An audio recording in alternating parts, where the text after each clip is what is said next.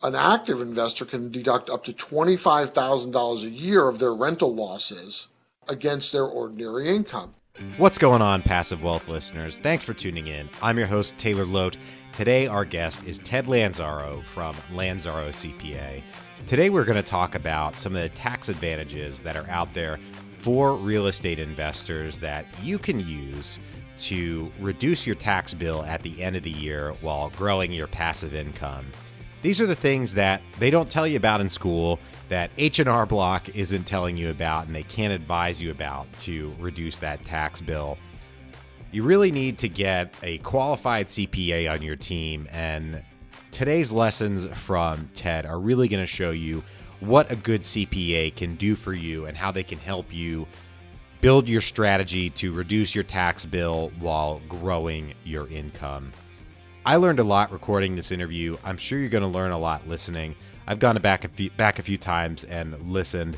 There are many detailed advantages to real estate investing from a taxation standpoint that I wasn't taking advantage of, and you might not be taking advantage of, that we cover in this interview.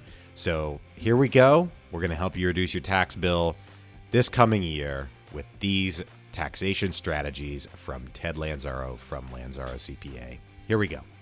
Hey, Taylor, thanks for having me on, man. Appreciate it. Love talking taxes. Big expense for real estate investors and busy professionals out there all around. Can you give us your background as a tax professional, tax advisor, all that stuff? Introduce us to Ted. Yeah, sure.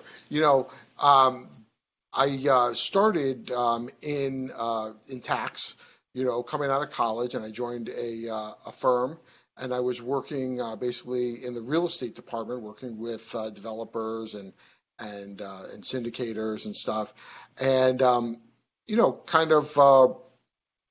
just doing the tax stuff, learning, because it was the first few years I was in the business, and got to a point where I was about 10 years in, and a friend of mine came to me and he said, hey, he's like, you really need to read this book. We're having lunch. He's like, you need to read this book, man, and he handed me a copy of Rich Dad, Poor Dad, right? Of course.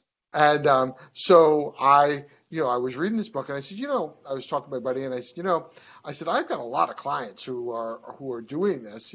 They make pretty good money. I mean, I think you're right. We should probably get into it, right? And so we decided we were going to be real estate investors, right? And look, we were doing pretty good. We all had, we had both of us had careers and stuff, and we ended up taking up a third partner, another buddy of ours that we went to high school with, and the first day we went out, we bought 3 houses in Fort Lauderdale, Florida, and had no idea what the hell we were doing. We just went out, put contracts on them. We're going to rent these. We're going to fix them up and rent them out, right? And so that's what we did. We fixed them up and we rented them out, and no systems, no, just by the heels of your pants, learning as you go kind of deal. And we got them rented, and hey, they were cash flowing, and then as we went along, we started picking up a few more properties, and I started going to real estate investment clubs, right? And just networking with other real estate investors as part of my strategy to buy more properties and learn more, right? And somebody found out I was a CPA, and they said, hey, you should come and do a seminar for all our real estate investors and talk about the tax laws, talk about things you're using in your business. And I said, great, I would love to do that. I'd never done it before, and the first time I did it, I got out, knees knocking, reading off the slides on my PowerPoint, right? And that turned into, that was maybe that was 2002, 2003, and it turned into basically a niche that I've been went out, turned at one point 2002, I went out on my own and started just servicing my own real estate investing clients and investing myself, and kind of kind of build myself as the CPA who's also an investor. And turned out to be a pretty nice marketing niche. And now, looking, now 17 years later, I can walk into any room full of any number of real estate investors and without any kind of PowerPoint or anything, just sit down and say, okay, let's talk real estate, and taxation specifically. And so back about 2015, I decided to take some of that, all of the knowledge that I've been using and actually put it into a book. So I wrote a book called The Tax Smart Landlord, and it's 39 tax strategies for real estate investors. And, now I use it as sort of my, cornerstone of my practice and the thing that I use when I go to, when I go to speaking events and that sort of thing. I give away the book to investors. Nice. That is quite the giveaway. And taxes are, just for the average person, taxes are one of our biggest, if not our biggest expense, especially a high earning person that's paying the highest marginal rate at their W-2. So there's a big upside in having a tax strategy. Now, granted, there's a lot of other ways, a lot of things we could talk about here today. I wanted to make sure we covered a few things. Let's start with the real estate professional designation. How can people use that? What is it? How can investors use it, and who can benefit from that? Sure. So there's essentially, and this is the sort of the starting point of the book also, which is there's basically three kinds of investors. So there's passive investors. Those would be like your limited partners in a kind of a syndication deal, right? No, they're just putting money in. They have no control over decision making or anything. They're passive investors. Then you have active investors. So an active investor would be somebody who owns his own properties and is actively managing them, right? And then you have the real estate professional designation. So a passive investor is only allowed to get to zero on as far as deducting losses. So they cannot deduct losses from their rental properties against their ordinary income, their earned income, right? The best they can do is to get to zero. Now, an active investor can deduct up to $25,000 a year of their rental losses against their ordinary income. Now, typically those losses aren't actual cash dollars out of their pocket. Typically they're based on the depreciation deduction on the property. So the whole reason everybody wants to invest in real estate, right, is it's a great tax shelter. You can actually put cash in your pocket and have net income before depreciation, cash flow before depreciation, and then have that depreciation deduction basically offset the income, but you still get the money in your pocket. So a lot of times it creates a loss, and you can use that loss to offset ordinary income if you're an active investor up to $25,000. Now, that advantage disappears once your adjusted gross income exceeds $150,000 a year. So if you're a high income professional, right, and you own rental properties, and let's say you make $250,000 a year, you don't get to take that $25,000 deduction. You get what's called phased out of that deduction. Now, you don't lose it, and passive investors don't lose it either. Okay, basically it accumulates as what's called a passive loss carryover. Okay, and you can use your passive loss carryovers in one of two scenarios. One, you have other passive income to offset that income, right? So if I've got a carryover from last year of $5,000 and this year I have passive income of $5,000, well, I can net the carryover against that and pay and have zero taxable income. Or when I sell the property, I get all of the accumulated losses. Right, so if a passive losser and a passive investor in a syndication has carryover losses, they get to take those losses when the property's sold. Okay. Now, it's a completely different story for a real estate professional. To be a real estate professional, you have to have 750 hours of real estate related business time. That could be managing your properties. You could be a developer. You could be a real estate broker. There's a whole bunch of, you could be a property manager. There's a whole bunch of real estate based professions that qualify, right? And you has to be more than half of all of the other work activities that you do. So I have people who come to me and they say, "Well, I want you to classify me as a real estate professional." Well, wait a second, you got a 40-hour week job. So in order for you to be a real estate professional, you're working 2,080 hours at your job every year. You'd have to be working 2,081 hours in real estate. So, you're a busy guy. When do you sleep? Right? You know, so typically the people that qualify as real estate professionals are going to be the people who are legit in the real estate business, right? They're the professional syndicators, they're the developers, they're the brokers, and what that means is when you qualify as a real estate professional, then you can take unlimited losses from your rental properties against your ordinary income. And I'll just give you an example. I have a client who's a real estate broker, and there was a year where he made like $300,000 in real estate brokerage commissions, but he also had a $50,000 rental loss from a cost segregation study on a property that he bought that year. Well, he was able to use that $50,000 against his $300,000 of income. Wow. And only pay tax on $250,000. That's about a $15,000 break in that bracket, tax break in that bracket in Connecticut, where we have, state income tax, right? So, so that'll kind of give you the idea of kind of the power of that strategy. Yeah, and you mentioned the state income tax.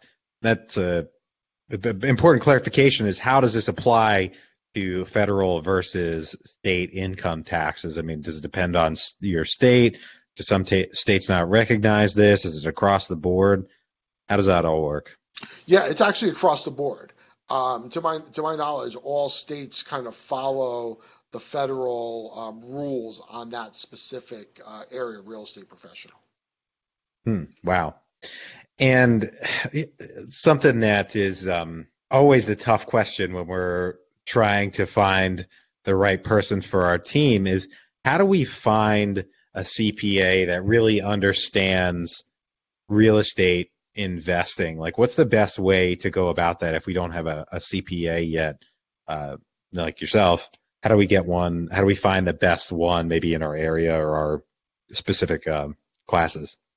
Yeah, I mean, it's not easy to do. I think in a lot of areas, and especially if there's real estate investment clubs, you'll find that there's a CPA or two who are working those clubs, and so then it becomes, well, one, do you have real estate knowledge? Two, are you actually an investor?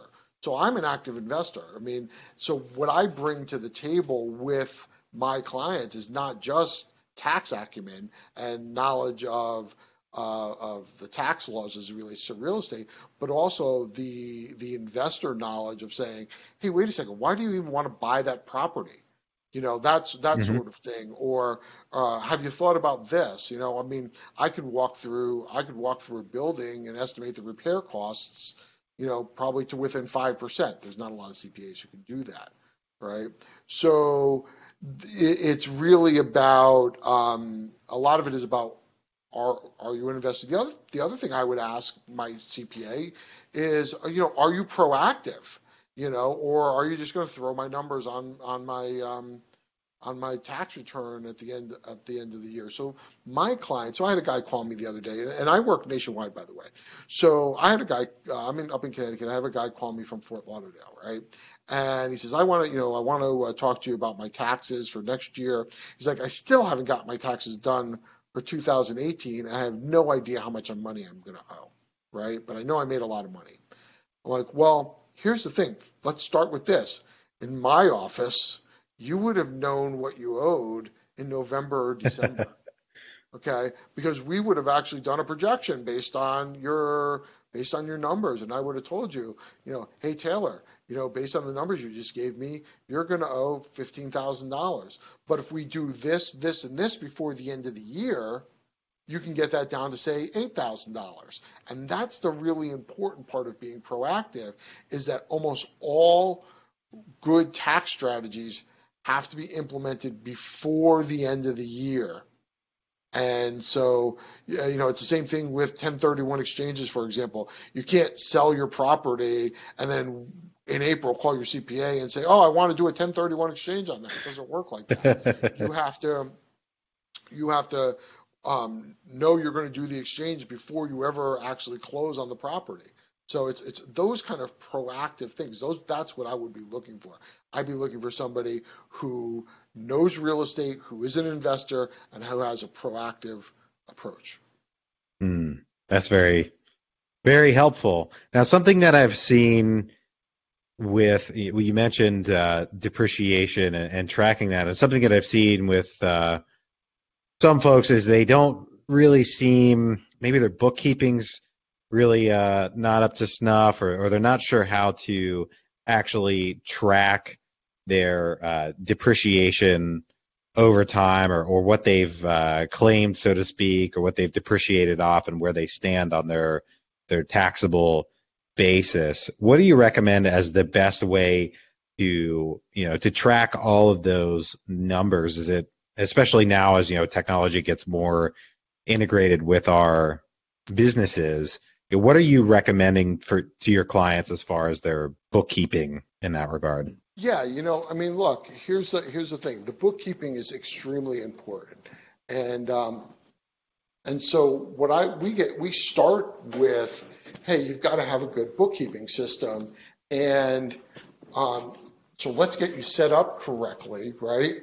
And then as part of the bookkeeping that we're doing, we're also giving them a depreciation schedule, and that depreciation schedule is going to have all of that information on it, so that when we every year we can tell them, hey, look,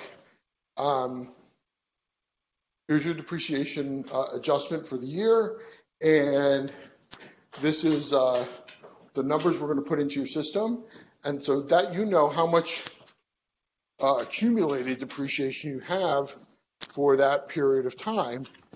And that will allow you to basically be strategic about when you are trying to, when you're thinking about selling a property, you're able to basically calculate the gain on the sale of the property, right? So you have to know those numbers in order to be able to calculate the gain on the sale. And so that's where knowing all that stuff, having a good record-keeping system, comes into play. And in the Tax Smart Landlord book, we talk about the first couple of chapters are all about the importance of record-keeping, because it's sort of the foundation of being proactive, being strategically proactive about your taxes. Just like a foundation, supports a house, right? And you wouldn't build a house on quicksand. You don't build your tax strategy on crappy records. So it really starts, the people who keep good records are most of my clients that keep good records are not leaving money on the table. And most people who don't keep good records, I guarantee you they're leaving money on the table. So there's the bottom line.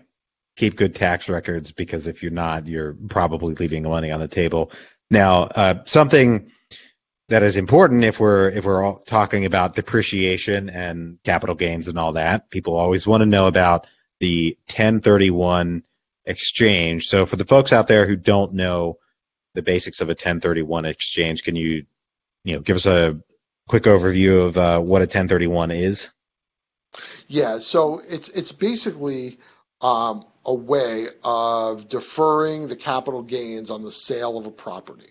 Okay, and I think it's probably the best wealth producing tax strategy there is, because it allows you to trade from one property to another without paying the capital gains. And to the extent that you can avoid paying the capital gains tax, then you have more money in your pocket to be able to invest and thus build wealth. So it works really great in rising markets, right? So let's say, I had a guy, and I have a client who over a period of about 10 years, purchased a whole bunch of small units, right? So maybe he had like 150 doors he bought over 10 years, right? Nice. And so now the market starts to go up a little bit, right? So he decides, you know what, I'm going to sell those properties.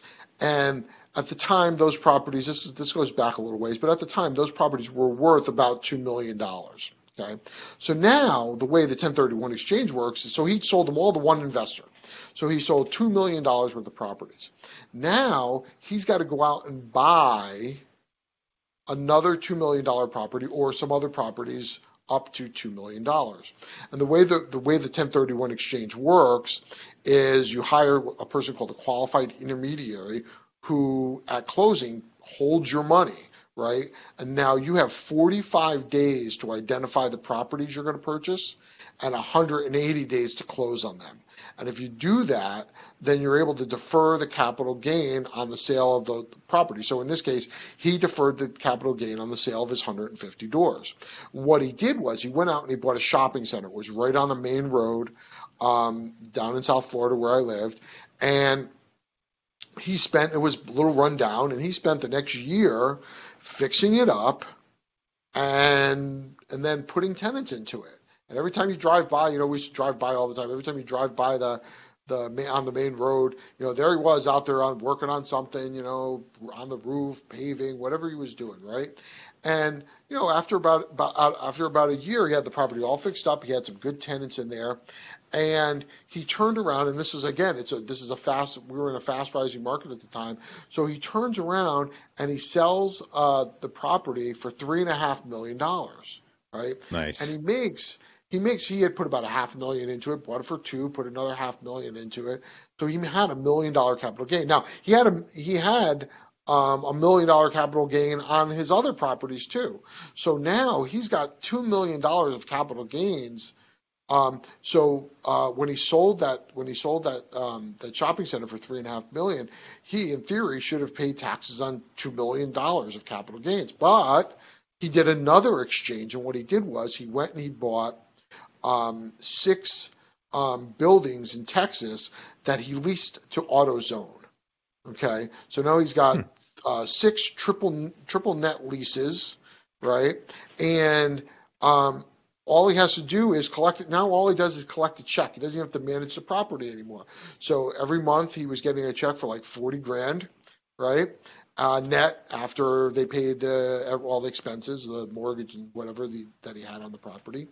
And so he went from, and those properties are worth like $5 million, right? So he went from having about $1 million in real estate to having about $5 million in real estate in like 4.5 years, and never paid a dime in capital gains tax. And that's why I say it's a really great wealth generating strategy, right?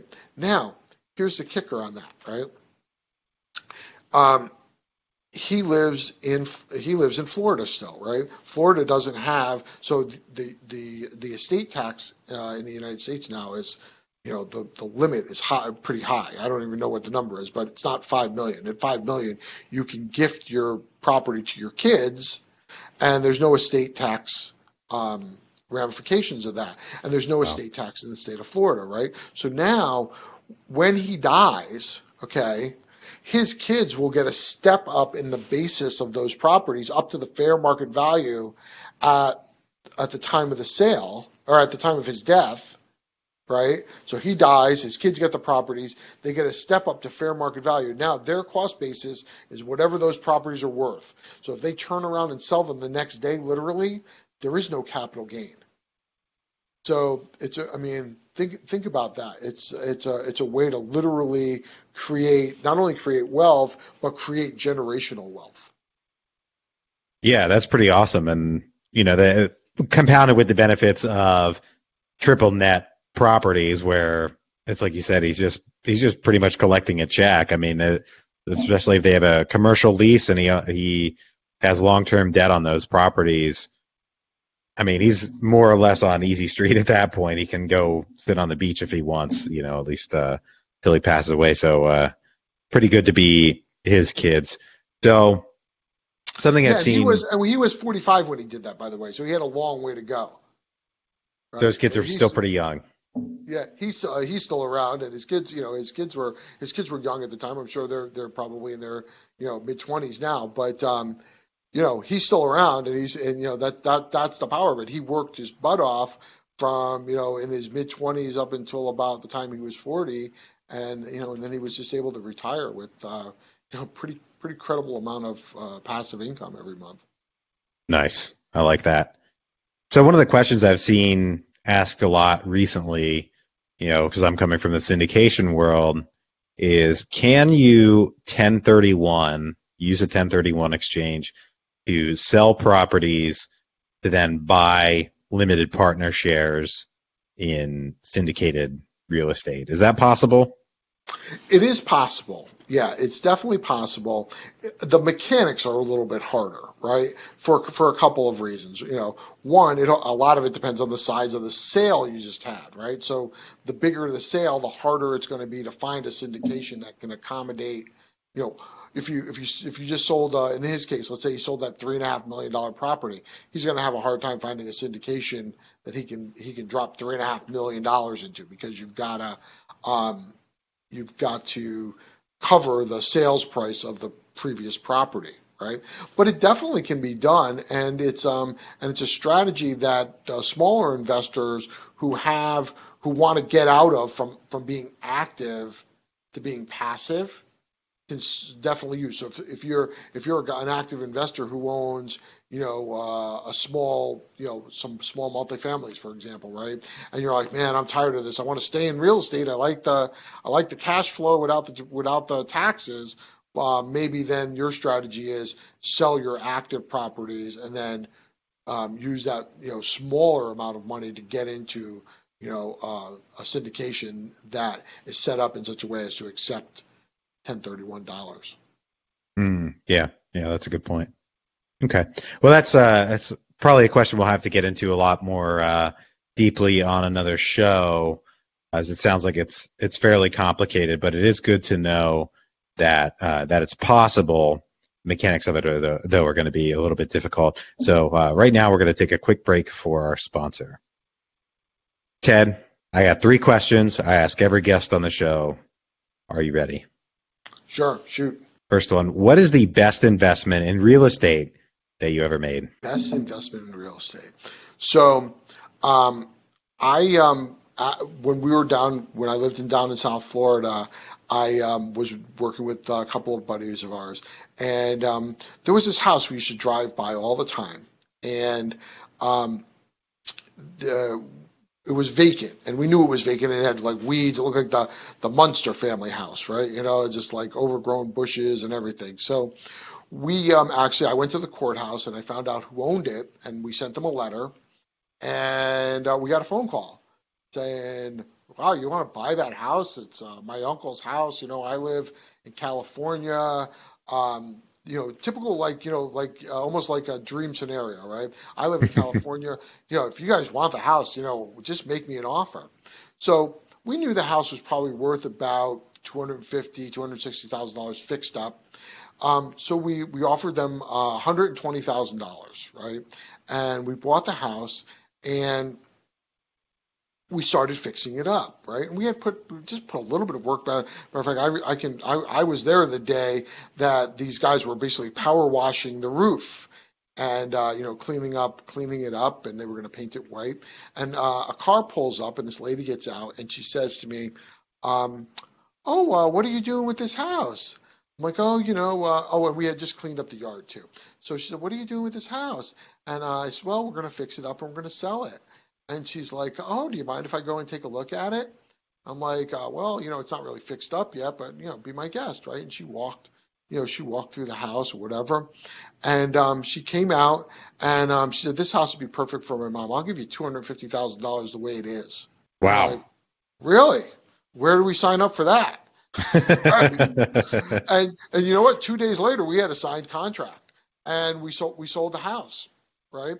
So it gets even better, because a few weeks after that, we had a call from a guy who sold us the house, and he's like, just so you know, I have another house right down the street from that house that was my aunt's house, and it's basically in the same condition. Would you guys by any chance be interested in buying that one?